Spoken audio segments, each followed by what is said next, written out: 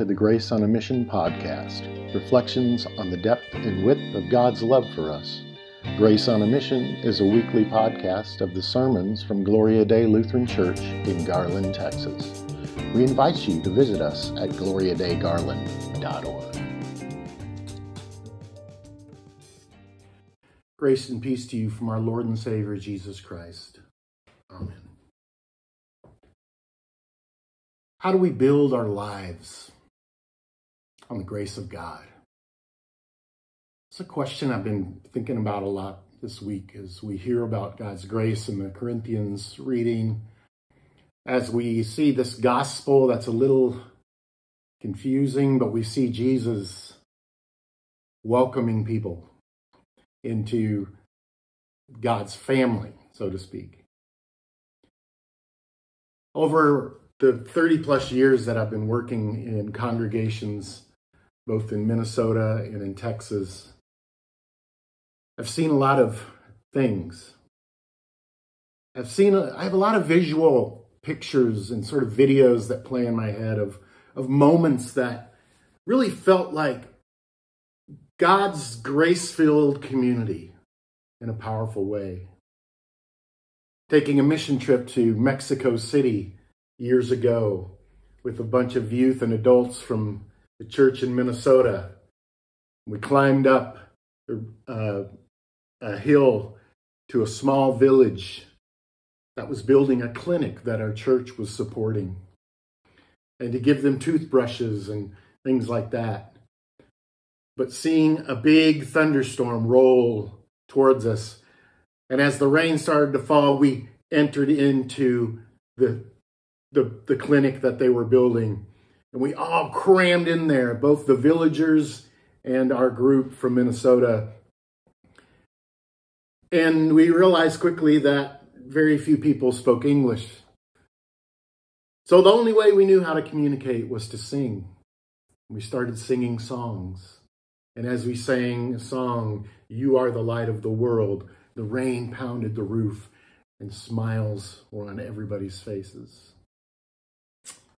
Or I visualize our Spanish-speaking pastors in our synod as they've gone down to the convention center in Dallas, where young immigrants are being housed temporarily.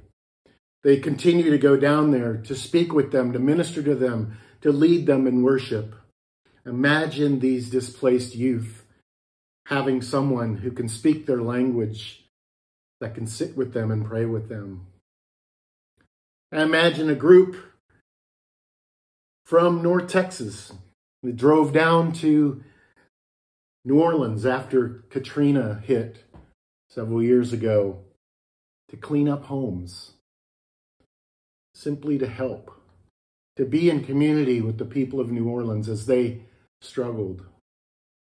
It's a picture of God's grace-filled community. Or 30,000 young people gathering in the Dome in Houston, singing Amazing Grace together. Powerful moment. We could go on, and I'll bet you have some of those visuals, some of those videos in your head of those moments, those God's grace-filled community moments. But I see it here as well, through this congregation, as we have continued to be faithful to God and one another, as we worship online and long to be in person once again. You see, God's grace-filled community comes to us in many shapes and forms.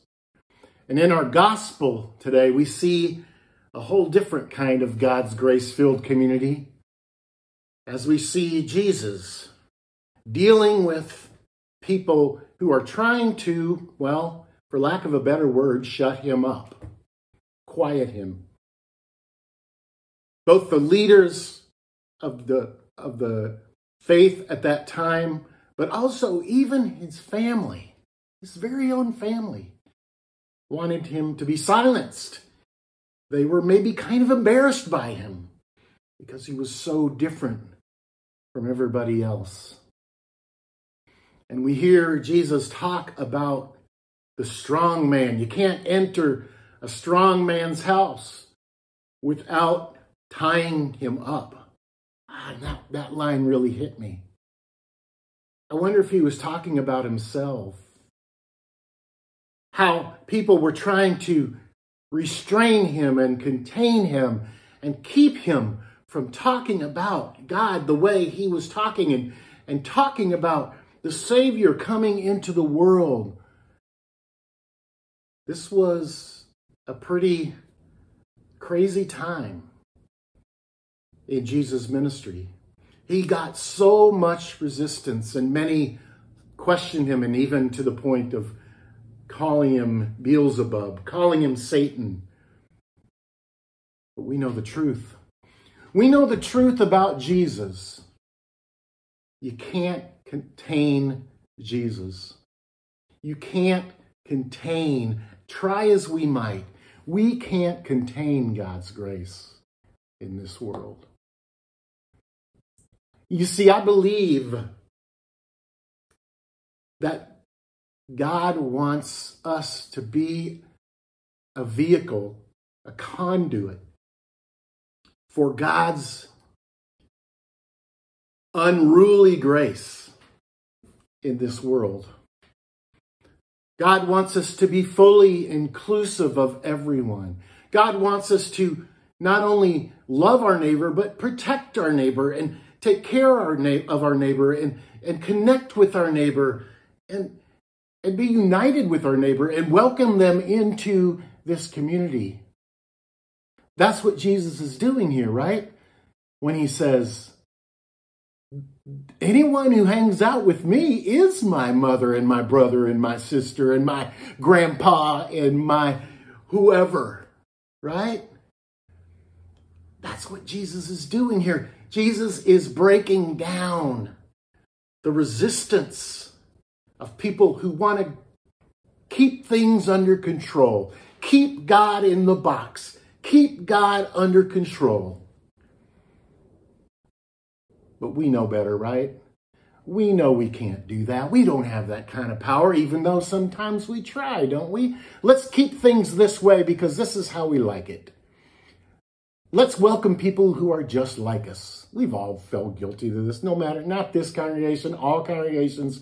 We've all, one time or another, tried to sort of control the grace of God a little bit. If we're truly confess.